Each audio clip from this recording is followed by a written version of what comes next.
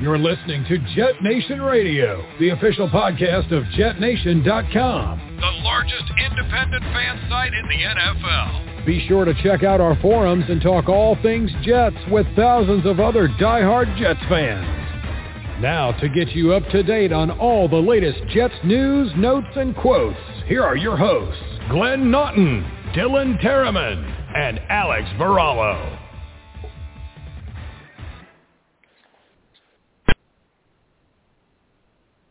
Good evening, ladies and gentlemen, and welcome to another episode of JetNation Radio.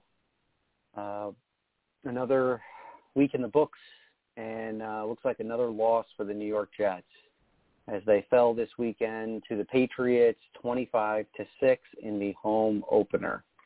Bad start to the season, but, you know, these are the things that we should be anticipating when we have a young, inexperienced team and a young, inexperienced quarterback. Really can't sugarcoat it. The Jets were awful on the majority of all the phases of the game here. This is just not one of those great scenarios here. There's not going to be a lot of positive things to bring up into the show, as this was a horrific performance. Zach Wilson, in his young career, clearly had his worst game of his life, but he's only had 2 games. But I can tell you this, we experienced the bad game where Zach Wilson throws 4 interceptions. I wholeheartedly look forward to the game where he throws 4 touchdowns, because I'm sure that will be just as sweet. This is just one of those weird games. I was reviewing the box score and looking at certain things, and, you know, a lot of things, if I were to tell you without the outscore of the game, and what if I told you the Jets won the time of possession, they had more first downs, they had more total yards of offense, and they had, you know, obviously more return yards, letting up all those scores, and they ran more plays, and they averaged more yards per play than their opponent, but they still lost the game. Just one of those really, really odd statistical type of games. But when you turn the ball over 4 times and you give the opponent, no matter who they are, great field position and kind of put the defense on their heels, it's really, really not that hard to see that, you know, things went awry quite fast in the game. You know, at this point, you know, I'm sure there's a lot of fingers that can be pointed in all sorts of directions. But at this point in time, you know, this is a team sport, and collectively they didn't do they didn't execute the game plan. So I do see that I have a caller on the line. I do believe that this is Glenn, and let's get him on. Glenn, is that you?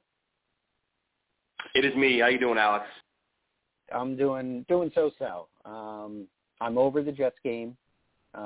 You know, I've learned as a veteran dealing with the doom and gloom of this team, you can't let it dwell on you too long. You have to just, you know, Monday stinks, but then when Tuesday rolls around, on to the next week, right? But anyhow, this has been a while since you and I have been actually on a show physically together, so I'm a little bit excited. I'm glad that we were able to figure this thing out. But yeah, go ahead, Glenn. I was just kind of opening up with my beginning thoughts on the game, and yeah, go ahead and let us hear what's on your mind with this past weekend's loss against the Patriots. Yeah, I mean, well, first off, yeah, it's great to finally get on together. It's been a while. Things have just been so crazy. I actually made sure I had the night off work tonight, and then my job called me. I said, look, I can only come in if you can promise me some time to call into the show, so I'm glad I can. But listen, it's a disappointing loss. Especially I think the thing that makes it tough is that, you're now 1 or 2 weeks away from realistically not playing any meaningful football at any point in the season. And that stings because week 1 was a winnable game. They play a little bit better in that first half. And then this past week, as you said, listen, you're not going to win games when you turn the ball over 4 times. Zach Wilson turned it over 4 times. I mean, I know you said, Alex, you can point to this guy and that guy in this unit, but to me, In this game, it came down to Zach Wilson. He was the reason the Jets didn't win the game.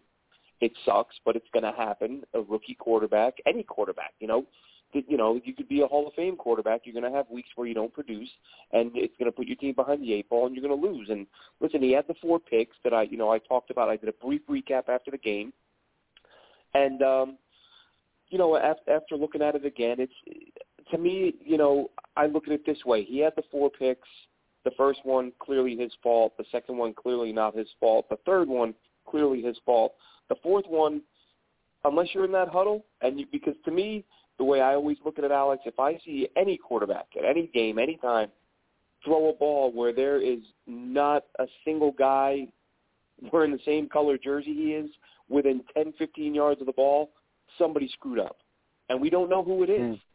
So Zach Wilson delivered the ball to the right spot, but someone ran the wrong route. That's not really on him.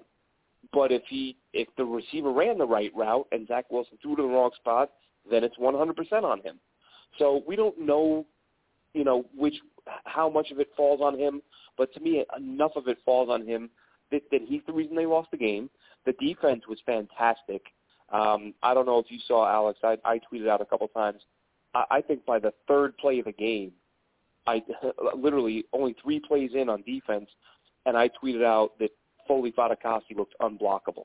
I mean, I thought he was the best defender on the team on the day. C.J. Mosley also looked really good. It's been very encouraging to see these young corners play well.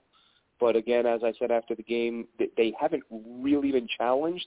But at the same time, the coverage has been tight. When you watch the All-22, they're providing really good coverage. Bryce Hall, I think, has only been targeted twice. So we're seeing much better play from the corners than anticipated. Pardon me. The D-line has been very good. The D-line, they're getting pressure. As I said, week 1, we didn't see a ton of pressures on Sam because he checked down so many times. He threw 22 passes within 10 yards of the line. So the Jets were getting penetration, but you're not going to get to any quarterback when the ball keeps coming out in 2 seconds. And then this past week, again, the penetration was there, the pressures were there, but the Patriots just kept it simple. They ran a lot of short stuff, didn't see the ball throw down the field a lot. So, and, Alex, I think I can't recall if you and I have had this conversation because I try not to dwell on it too often because a lot of people, have strongly disagree, and I don't like having the same arguments over and over again. Call it what you will. People say all the time, there's no such thing as a moral victory. There are no moral victories in the NFL. You win or you lose, and that's it. No moral victory. I get that, but as I've said a few times in the past, I disagree in that to know that the rest of the team played really well collectively, that means you're that much closer to being a winning football team. And Sheldon Rankins talked about it after the game, and he said, look, we did a lot of good things today. And I tweeted out after the game, I said that, the Zach Wilson interceptions are going to overshadow it, but the Jets did a lot of good things. Right now, the D-line, minus Carl Lawson, looks about as good as we hoped it would. The corners have looked better than we thought they would. C.J. Mosley looks better than some people thought he would. The O-line was terrible in week 1, much improved in week 2. So there are things in place for this team to turn things around quickly. But, Alex, losing week 1, a winnable game, and then if they turn around and lose this next one, I don't have the numbers in front of me, but we hear it every year. Teams that start 0-3, they generally make the playoffs about, I'm not even going to ballpark it, but it's highly, highly unlikely. It's very rare that an 0-3 team. And like I said, I thought this team, if Lawson was, before Lawson went down and when they added Moses, I thought they could win 8-9 games and push for a playoff spot. You lose your first 3 or 4, that's not going to happen. But, Alex, what I want to ask you, because we have to cover it, because you can't have football without drama, I want your take. I'm going to offer my take. Denzel Mims, what do you think's going on? What do you think of it? Are the Jets doing the right thing? Yeah, it's really, really a bizarre scenario. The fact that he was inactive, as far as I know, he's healthy. I don't know. I haven't heard anything. I could be wrong. in regards to his health. I know that during training camp he got a little nicked up and, had a few days where he was doing some limited stuff. But, as far as I'm concerned, as far as my knowledge is that he was a healthy scratch. And, I was looking at the box score earlier today and seeing, and I remember this kind of in garbage time, it was a Braxton Berrios show. And I'm sitting there and I'm thinking, and I'm like, I know that this Braxton guy, he's a good character, he's a good locker room guy, but you can't tell me that there aren't other players, younger players that we can develop and utilize and say, hey, this is the time where the game's lost and we can try to get some, not mental reps, but physical reps for these guys, in a game that we know that we're not going to win. And let's dial them up a couple times. There is no scenarios where you can tell me that Braxton Berrios should be leading the team with targets and reception yards in a game, especially when you have all that talent, in the wide receiver room. Collectively, with all the different position groups, I still feel the defensive line is the strongest, but you could easily say that, the second, most talented group would probably be the wide receivers in my mind. And I know that's debatable, but, that's just how I see it. So this is quite bizarre. I know that Robert Saleh had mentioned in a press conference, I think after week 1, that Mims didn't have the full understanding of, all the wide receiver spots. And I think that's kind of odd or curious because it's like, why are you trying to take, a square peg and put it into a round hole? If he is an outside guy and he works well on the boundary and he works well in deep passing situations and stretching the field, then put him in a position where he does what he can do best and begin to stack on those other little things. I mean, I wouldn't not sit a guy because, he doesn't have all the nuanced route running like a Jamison Crowder out the slot position. That's Jamison's job. That's Braxton's job. That's Elijah Moore's job. And no disrespect to the Vince or Jeff Smiths of the world, but those guys shouldn't be getting snaps over Denzel Mims, especially with the draft capital we put into him. And just the fact that he's a young, talented player that is not going to get any better being inactive and not playing, especially if he's healthy. Last year, you knew that he wasn't healthy. And then he came in and he looked all right, and then he got banged up again, and then he looked good at the end. So I don't understand it. I can't, put my mind around it. Either the front office has realized, hey, guys, we thought we had a talented player who did phenomenal in the NFL Combine. He looked good on film. He put up good numbers in college. Maybe he's a system guy. Maybe the Baylor system just is what made him who he is, and he's not what we expected him to be. I'm just speculating. I really don't believe in that, but, I'm trying to think of what they may be seeing or what they may be thinking, because sometimes we covet players and we think of them very highly, and the Jets are just completely in the opposite direction about them. So I hope this is not the scenario and things, work out as the weeks go by. But if he continues to be inactive, the writing's on the wall, and it would not surprise me, if he gets dealt this year or dealt next off season or even, a surprise cut at some point. Because why would you carry a player that you have no interest in going forward or deploying on the field? It just doesn't make sense in that nature. So, yeah, this Mims situation is going to be something that I'm sure we're going to be talking about a lot until we start seeing him on the field doing what we hope he can do. So, all right, some good points. I think first of all, let me say, I'm trying to, because you're right, it's bizarre to me. It's bizarre for a lot of reasons, and I'll get into that. But the only scenario I can envision where I can side with the Jets on this, they feel like Denzel Mims isn't dedicated enough, and they're questioning his work ethic, his commitment. And maybe they're looking at it and saying, look, this guy's too talented to cut. We need to find a way to light a fire under him to get him to sort of recalibrate and commit to being as good as he can be. That, to me, is defensible. Now, if that's not the case, if Denzel Mims is doing everything that has been asked of him, if there are no issues with his work ethic, then the Jets could not be more wrong in the way they're handling this. This season was supposed to be, I mean, how many times did you say it? Did I say it? Did Dylan say it? Did every Jet fan on the planet say, this team screwed up with Sam. They need to get it right with Zach, surround him with weapons, put him in a position to succeed. And as you just said now, and as I said after the game, Braxton Berrios, Jeff Smith are not better players than Denzel Mims at all. I like both of them. I can see what the team likes in them, but they are not better than Denzel Mims.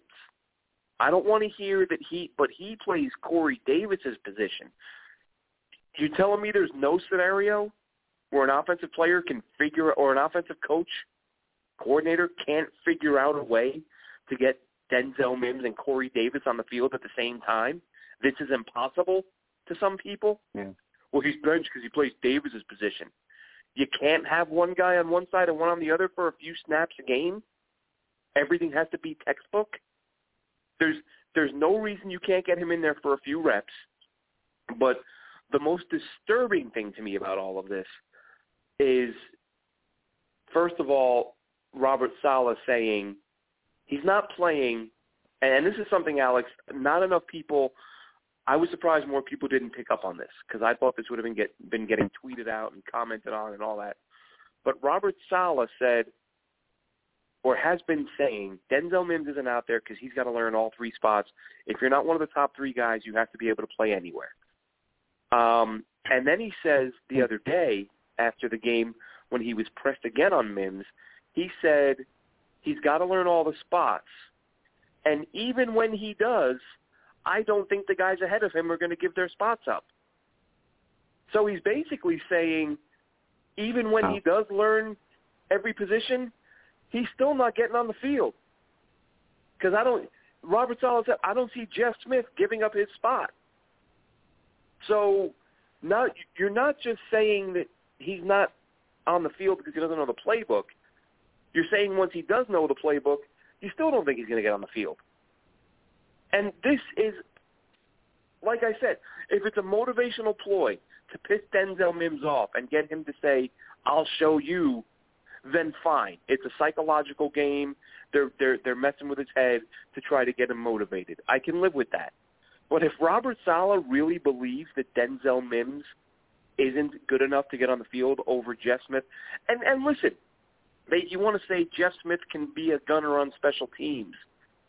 How much better is Jeff Smith as a gunner than Denzel Mims is versus how much better Denzel Mims is as a wide receiver than Jeff Smith? So basically, I would rather have wide receiver / gunner Denzel Mims than gunner / wide receiver Jeff Smith.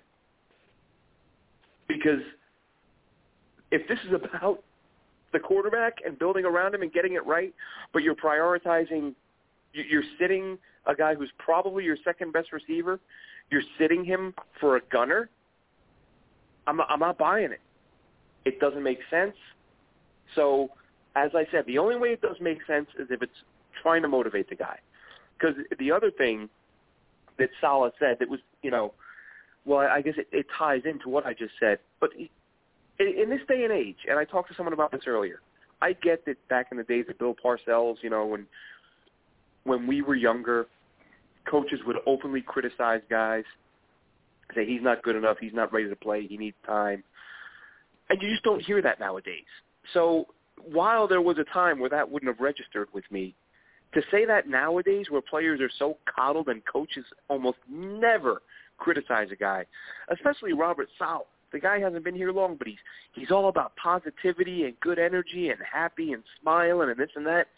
And he comes out the other day and says, before he says, I don't know if those guys want to go to the spot. He says Denzel Mims will get on the field when he's a better player than them. You just came out and said Jeff Smith, undrafted free agent, who's got about 200 career yards, is a better player than Denzel Mims. I mean, you're really, that's about as harsh as it gets in 2021 in terms of criticizing players. Because let's face it, these guys are highly paid, fragile egos, and I'm not saying coaches should. I'm just saying coaches do. They do treat these guys with kid gloves, and you rarely, if ever, hear a coach come out and say something like, that dude's on the bench because the guy in front of him is better than he is. And especially in a case where most people, if not all, would disagree with that assessment. So we either have a head coach who's doing a poor job of evaluating the talent or who just doesn't like the guy who's on his roster. And really, if you look at the way George Fant played in week 1 when you benched Morgan Moses, there are already questions about your ability to evaluate the talent on your roster. So it's an ugly situation, and the way they're talking about Mims, I don't see him getting on the field anytime soon. You're literally saying, yeah, he's not playing because he doesn't know the playbook, and once he learns it, he's not going to play then either. So it's wild. Like I said, I hope they're trying to motivate him, Alex. I hope they're trying to motivate him, but we'll find out in the coming weeks. Because the other thing, Alex, how long has he had the playbook? I mean, we're only 2 weeks into the season, but I would imagine, I could be wrong here. I know there's rules on when coaches can and can't contact players in the off season, but I would imagine with everything being electronic nowadays, that as soon as you hire your coordinator, that players get a link to click to get into the playbook and get their nose in the playbook in the off season. And even if they don't, you at least got the damn thing by OTAs, by minicamp. That's now what, 4 or 5 months ago? So 5 months in, and you're like, yeah, this guy still doesn't know the playbook, or he doesn't know enough of it to get him on the field for a handful of plays. It's weird, man. It's weird, but leave it to the Jets.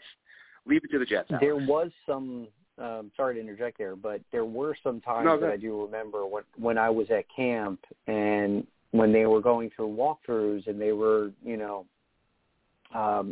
setting up their formations and their alignments and things like that, and they weren't doing the 11-on-11 stuff. They were, just kind of doing 7-on-7, or, the coaches would line up as the defensive players and the receivers have to, start executing the scheme and things like that. And there were some times where Mims didn't line up in the right position, and he got pulled right out the rep and got replaced.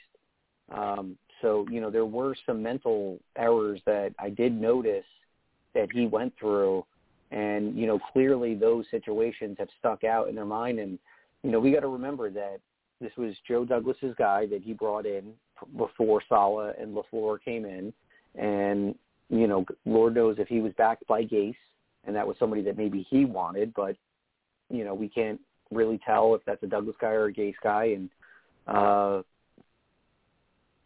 but yeah, there is some validity to what you're saying, that, we as fans hold Mims in high respect, but perhaps LaFleur just does not see what we see. And perhaps he feels that, players like Berrios and the Smiths and, everybody else but Denzel Mims fits into the mold of his, and on their quoting, offensive scheme. It's hard for me to wrap my head around that, but, what else could it be when you're looking at a young, talented player that needs experience, and he's clearly not even, being deployed or being, factored into the game plan, or, I think you had mentioned something the other day saying, even if the guy understands 20%, 30% of the playbook, get him in on those plays that he does, understand and do well, and get him the ball and see what happens, because we've seen what he can do when he has the ball in his hands, and clearly good things can happen. So, find a way to make him work within your system. I don't know, when you think about the Patriots and Belichick, they put their players with whatever they do best, and that's what they make sure that they're doing when they're on the field, so that it benefits the entire team. They don't try to force players to do things that they're not capable of doing, or they don't get. And they're a little cut and dry with the way they handle certain things. But when you're a team like the New York Jets that hasn't been doing anything positive within the last few years, again, why does a player like Braxton Berrios, who's a good guy, a good locker room guy, I'm sure, getting more reps than guys that really need it, especially in times when the game's already lost. So, yeah, this is This is an odd scenario, like we said. It's going to continue to get worse. But, hopefully somehow, some way, like you said, maybe this is them trying to get inside his head and say, hey, bud, the opportunity is yours. The sky's the limit. You got to want it, and you got to prove it and earn it now. And maybe that is true. Maybe he just isn't showing enough, in either when they're doing film work or, when they're going through their practices and they're trying to develop their game plan. Maybe some guys are not a quick study. Some guys are just, they just like the ball. Last night I'm watching the Mannings cover the ESPN game and Gronk game's on, and they asked him, they said, do you watch film? And he said, no. I run past the guys that are in front of me, and I go catch the ball. He goes, I watch film when I'm with the team, but, I'm not like other guys that, sit there and spend 20, 30 hours a week at night studying film. He's just one of those lucky, God-given, talented players. And he's, the size of a mountain, so he gets away with a lot of things. But Mims is not in that scenario to where he has this uber, type of body that just dominates all that around him. He's got to do a little bit more to clearly make his mark on this team. So maybe he needs to get better with his film study and, I don't know, make flashcards or something, and test yourself every night to make sure that, when your coach comes to you and asks you, this package, this call, what are you doing? Know your answer, and be confident. Well, and that's the thing. Yeah, I mean, it's on the coaches to get him to learn it. And if he's really, if we're 4 or 5 months into having the playbook and he hasn't learned enough to play 10 snaps, then he's either got an issue or the coaching, someone's got an issue. Something isn't right there. I will say this, though, in regards to Berrios, Alex. I do wonder if he's seeing so many targets because the team, I still, people tell me, oh, he's a conspiracy theory. Dude, Jamison Crowder. Now listen. First he gets a mystery injury right before the season starts. A few weeks ago, he's all of a sudden not showing up at practice. And then the team waits a few days, and they go, oh, he's got COVID. He's positive COVID. That's why. And he's got a groin. But the groin is day-to-day. They said the groin was day-to-day, a month ago. And then he's healthy all week. And then he's scratched. And Robert Saleh says, oh, he tweaked his groin on Friday. What are you doing on Friday? Is it a walkthrough? Yeah. He hurt his groin doing a walkthrough? Like, that's 36 hours, 48 hours before the game. And you're benching him again, and Braxton Berrios is getting 10, 12 targets. So I don't know if they're saying, like, listen. Saturday, right? I think he was activated off the COVID Saturday, which makes no sense if you don't intend on playing him because COVID you could have given that spot to somebody else. Yeah, COVID wasn't an issue. He was. They said he was going to play. He was listed as questionable all week, but the expectation was that he would play. And then Robert Saleh says he tweaked his groin on Friday, and then again Berrios goes out and gets a bunch of targets. And I just wonder if they're trying to keep Crowder healthy to shop him. I mean, the other part of me says, well, just play him, let him have a couple of strong games, and somebody will trade for him. It's just weird. Listen, maybe everything the Jets are saying is true, and it's just a wild, wild coincidence that a dude who they forced into a 50% pay cut ends up getting hurt like the day before, or a few weeks ago when the team was practicing in full. All of a sudden he's out, and then they say he's day-to-day, and then he's got COVID, and then he comes back from being day-to-day. He's practicing all week. He's going to play this week. And then on game day, they say, oh, he re-aggravated that injury during the walkthrough. It's just weird. I think they're looking at it and saying, let's make sure Braxton can play. And listen, maybe nobody's calling, or maybe the Jets are calling around and nobody wants Jamison Crowder for more than a 7th-round pick. I mean, I know if I were a team that needed a receiver and I can get Jamison Crowder for $5 million a year, I'd give up a 4th for that. The guy can play. He's going to get you 800 yards, maybe more if you got a decent system and a good quarterback. I mean, hell, he put up 700 with the garbage they've had the last couple of years. So Crowder can play. There's no doubt in my mind. But the Jets, we'll find out this week. I mean, if he's another a healthy. Yeah. Well, go finish your thought. I just have another odd scenario that I want to ask you about from week 1 to week 2. What's that? Okay, so how about they ran the ball. From what I'm seeing is they ran the ball 17 times week 1 with Tevin Coleman getting 9 touches, the majority of the rushing carries, and then this week, including Zach Wilson, it's 31 rushes, but I think that's because he was under duress when he ran. So they gave their running backs 28 carries, and Coleman sees 5. And Johnson sees 12, and Carter sees 11. So from 1 week to the next, we're barely running the ball week 1, and then we're run heavy the following week, and we've completely mixed up our depth chart to where Coleman goes down to technically where I think he belongs as a third down kind of receiving back role. And now we're finally giving Michael Carter the touches, and he looked good in certain plays, when the offensive line did their job. He had a couple of receptions, which were decent too. So I'm happy to see that Carter was getting more opportunities. I just thought it was really interesting how we were barely trying to establish the run week 1, and then in a game where Zach Wilson is struggling, and maybe that's why we were running so much more, these young guys get so many opportunities. So how do you feel about the running game from week 1 to week 2? Well, I mean, listen, the run game, run game, pass game, nothing worked week 1 because of how bad the O-line was.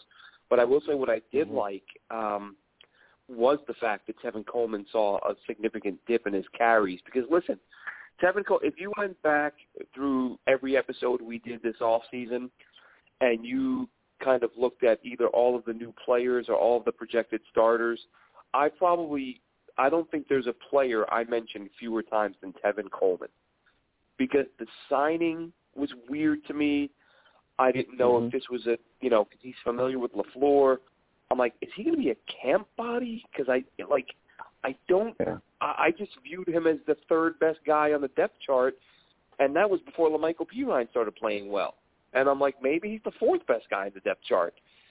And then he starts week 1. I'm like, this is weird to me. Like, I view this guy as he either shouldn't be on the roster or he should be the 3rd or 4th guy. And now week 2 rolls around, the blocking's a little better, and Tevin Coleman is spending most of the time on the bench. I just don't think he's that good. He's not a young guy. He's probably lost a step due to the time he's missed. And I would much rather see Ty Johnson get the bulk of the carries with Michael Carter, a close second behind him. Even if even if you flip-flop them, they should be the 2 primary guys.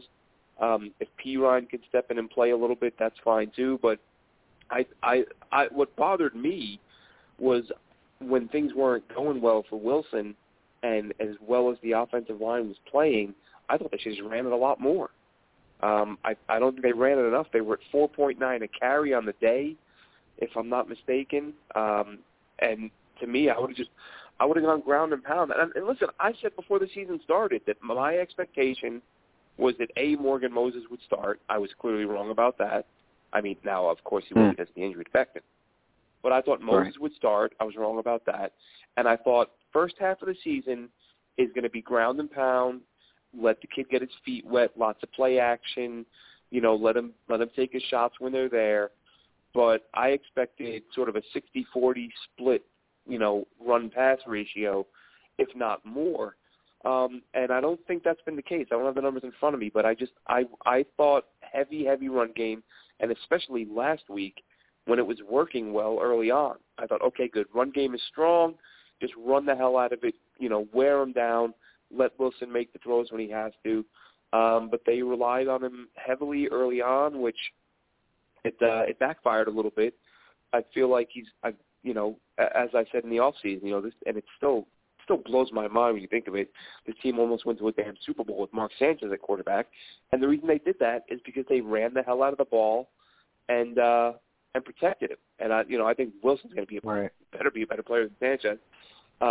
Stronger arm, more accurate. So I think the way to go is ground and pound and throw when you have to, and see what happens by week 7, 8, 9 if you can start putting a little bit more on his plate. but it seems right now they're putting a little too much on his plate, and we saw that in the results last week. And I think it's a mistake not to lean on the running game a little more to help the kid out. Yeah, and what they need to do is they need to, simplify certain things just to help him develop some confidence, because you could tell, the one play that really sticks out in my mind was Elijah Moore's largest reception that he had. I think it was for, it was over 25 yards, just under 30. Actually, I'm taking a look right now. It was 27 yards. Wilson rushed that throw because he was constantly in his mind feeling that pressure and was like, I got to get rid of it now because I'm about to get killed again. And rightly so. I mean, the kid's been eating dirt for the last 2 weeks. And, he had the time to set his feet, make a good throw. He made the pass. I'm not knocking him. He completed the play. It was one of his largest completions of the day. But you could see that because of the pressure that he's been experiencing and anticipating the fact that someone's going to get me if I don't get rid of it now, that can really, really develop poor habits for a young quarterback. So, as far as simplifying things, you really need to simplify the types of plays that you're calling and the pass protection as well, because you really, really can't have these long developing plays to where you want him making those 15, 20-yard plays like every single offensive series. What the Patriots did against us is they dinked and dunked, and, like I said last night on our group chat, it was death by 1,000 cuts. And that's the Patriots. That's what they do. They run simple plays at certain times, and they build on, their players' confidence, and then they'll go for the jugular when the opportunity presents itself. So I think that's exactly what they need to do, is sometimes less is more, and try to get his confidence by, let's get the ball to the fullback, and then let's get a play to the tight end. And then once they try to make an adjustment, let's get to Elijah Moore and Crowder and then Davis, and keep the defense guessing on where we're going. It really, really seemed like early on they were trying to get the ball to Corey Davis early and often. And clearly when you're looking at the film from last week, the Patriots said, look, as long as we get, put a body or two on 84, and if he tries to force it his way, or that way, we'll be prepared. And that was one of the early turnovers.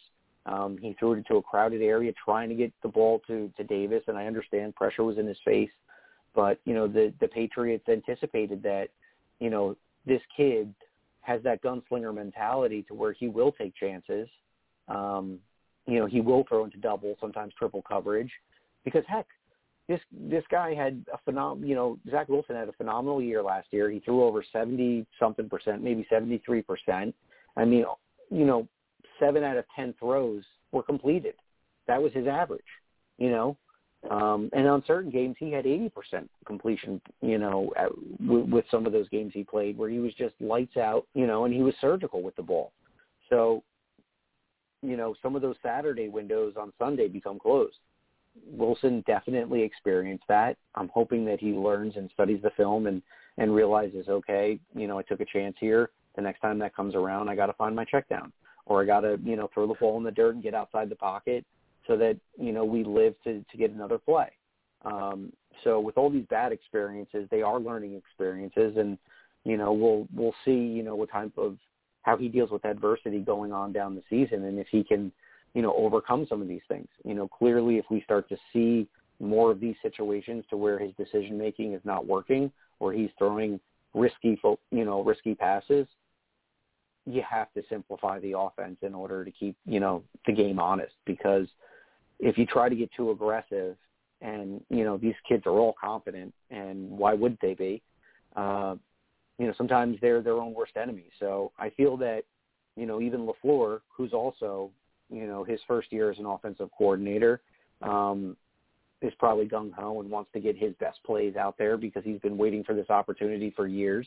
But he has to show some reserve as well and realize, okay, my kid's got all the talent in the world. He's got a very, very accurate arm, and, he's a smart, intelligent, young player, but I also have to keep a little bit of a leash on him just so that he doesn't hurt us and hurt himself and kill this kid's confidence. So, everybody can do a little bit better to help this kid out, and especially up front too. But at the same time, he's got to help himself. That throw to Davis, there's tight window throws and then there's no window throws. Like there was nowhere to go with that ball where it was going to be completed. And as it turned out, he threw it a little bit behind him, which made it even less likely that he was going to complete it. So it's not as if he tried to squeeze the ball through a tight window. He tried to just squeeze it into a window that wasn't there. To me, the thought, and I mentioned this after the game, I really hope he's not, the clock in his head isn't speeding up, because if he's shell-shocked after 1 week, this past week wasn't bad. He had time to throw. He got a couple pressures, but nothing, that any quarterback wouldn't experience. So if this guy's played a game and if he's played 5 quarters of football and he's already speeding up the clock in his head because he thinks that's what's going to happen on every play, he needs to chill out a little bit and understand that there was a bad week, but this week it's fine. There's going to be some heat, but that happens to everybody, and just take a breath. But that was what worried me late in that game. Sort of, I can't remember at what point it started, but I started to notice everything's off his back foot. His arm and his feet are in sync. The ball is sailing. He's got wide open guys standing 10 yards away. He's got no pressure in his face, and he's just throwing the ball over guys' heads. And I'm watching it. I'm going, this is terrible. That he's not setting. Yeah. He's not. It was just nothing clean about it. And honestly, the thought of it being an effect of the pressure from the left, that didn't even cross my mind. I never would have thought to say, oh, he was under pressure one time or 1 week, so now he's all fucked up. Oh, so pardon my French. So now he's all messed up. That thought didn't even enter my mind. And but then I said it after the game, and I was like, hang on a minute. This guy shouldn't have happy feet after one rough game. So we'll see what happens with that. But and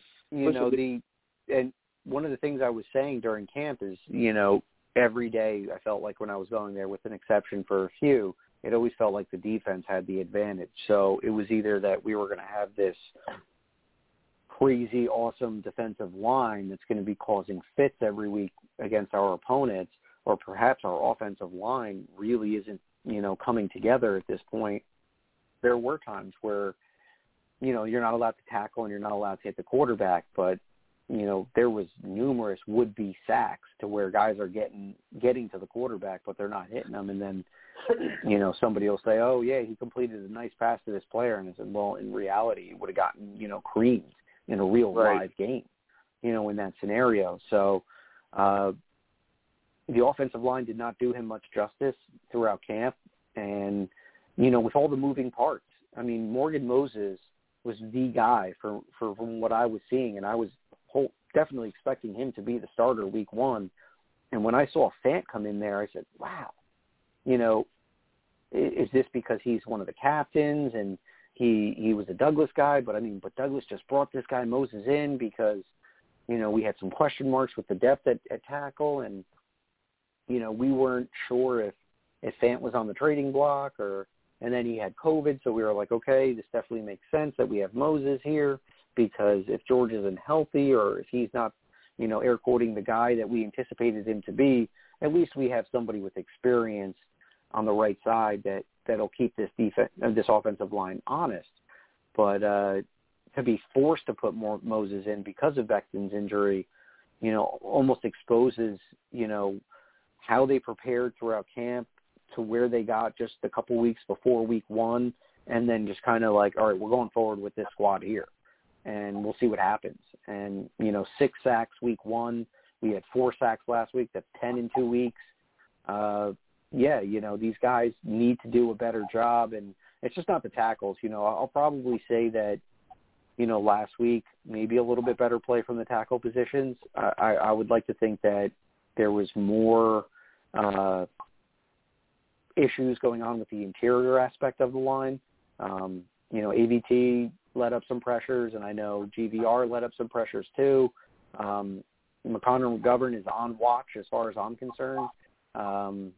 there's been some inconsistent play coming from him as well.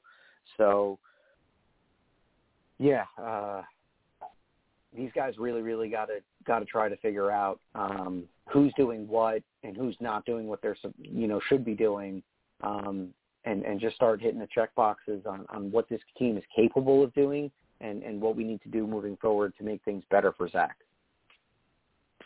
Well, absolutely. I think, probably the most encouraging thing right now is that from week 1 to week 2, we saw dramatic improvement in that O-line. And if that continues, right now Van Roten to me is the weak link. They got to figure out something at right guard. I said that after the game, but again, there's not really, nobody's going to trade a starting caliber player right now. So you kind of have to make the best of them. And listen, we said it quite a bit this all season. Van Roten was terrible the first few weeks last year, and then kind of got his head on straight, and he was, at the very least, he was okay the rest of the way.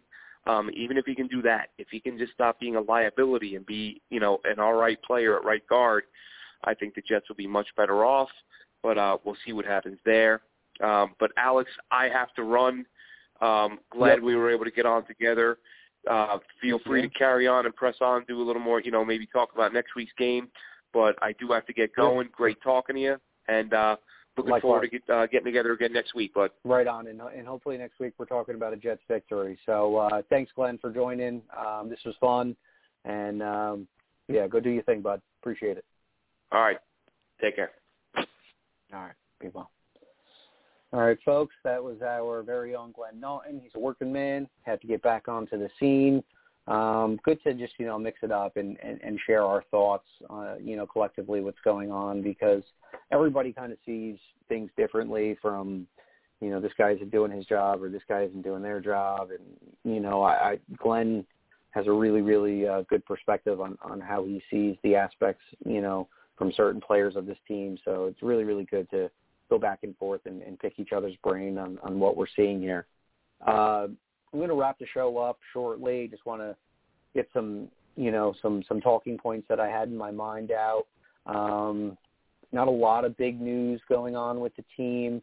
From what I saw today that they did,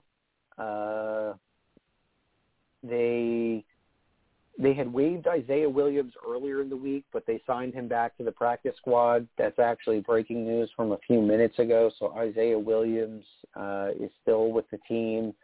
They signed Delshon Phillips, one of our linebackers, to the active roster. One of our safeties, Sheldrick Redwine, was waived today. Don't know what his status is. I guess we'll see if he ends up on the practice squad or maybe, he'll be on the street.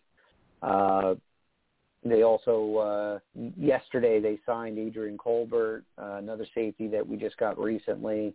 Really seemed to be a little thin at the safety position here, but thank God we got a good player like Marcus May. And I'm sure I'm not the only one, because I think it was like the second play of the game. How in the world did we not come up with that forced fumble with Marcus May? That was a clear sign that right from the jump that things were not going to go our way, yesterday. So, or Sunday rather. So, but, Patriots are, it's in the past at this point. Can't really do much about it. We just have to be prepared for the next time around when we go against them. And looks like we'll be going up against the Denver Broncos, who's one of the undefeated teams in the league. We're actually going against one of our former teammates, Teddy Bridgewater. I don't really know what to anticipate with these Broncos. They seem to be a team that had a little drama with their quarterback situation. They had Drew Lock in place for, a couple years, and now it seems like Teddy Bridgewater's won the job. So we'll see what he has in store. One thing that the Jets should have is they should have plenty of film on Teddy Bridgewater, being that he was just with our team, 2 years ago. So that'll be interesting. Who knows if we'll be able to turn things around this weekend. As Glenn said, falling to 0-3 really, really puts the Jets, in a position to where the year's almost all but lost. And that's kind of sad that we're talking about that in September. From what I've seen the last 2 weeks, I'm not very confident on our going against our opponent this weekend and coming out with a win. But, any given Sunday, crazy things happen. maybe these last 2 weeks will ignite a fire and wake this team up, and maybe they'll go out there and impress us and pull a W. But, if I had to be a betting man, maybe the Broncos are the safer bet for this upcoming weekend. That'll be a 4:00 game on CBS. Definitely like the 4:00 games. Really get to concentrate, sit down, relax, and watch the games. Getting together with my friends and everything like that for the 1:00 games. There's so much going on, and it's really hard to tune in and focus with all the distractions of all the other games going on simultaneously, especially if you're into fantasy sports and things like that. But yeah, I'm a big fan of the 4:00 spots. Before I get out of here, I would like to take a moment to thank our sponsor, Mile Social. If you are a business that's trying to expand your social media presence, please get together with milesocial.com. They can help you improve your social media management, your web design, your search engine optimization, and marketing as well. So don't hesitate. Go to milesocial.com, milesocial.com, and see what they have in store for your business. Don't forget, we also have the #1 fan forum in the NFL, JetNation.com. Go up, sign up, download the app, nonstop Jets conversation over there. So don't hesitate to get involved in that. That's where everybody that, needs to get their emotions out and rant about, win or a loss, JetNation.com is where you need to go to get involved in that style of conversation. So everybody, hope you enjoyed the show. Just had under an hour here. We'll be back next week, Tuesday, 6:30 p.m., Jet Nation Radio. You guys know the drill. So everybody, have a good week. Hopefully the Jets can turn this thing around in the next few days and get us our first win for the season. So as per usual, everybody, go Jets. Thanks for listening. Be sure to follow us on Twitter at JetNation Radio. Glenn is at AceFan23 and Alex is at NYJetsLife24. Until next time, go Jets.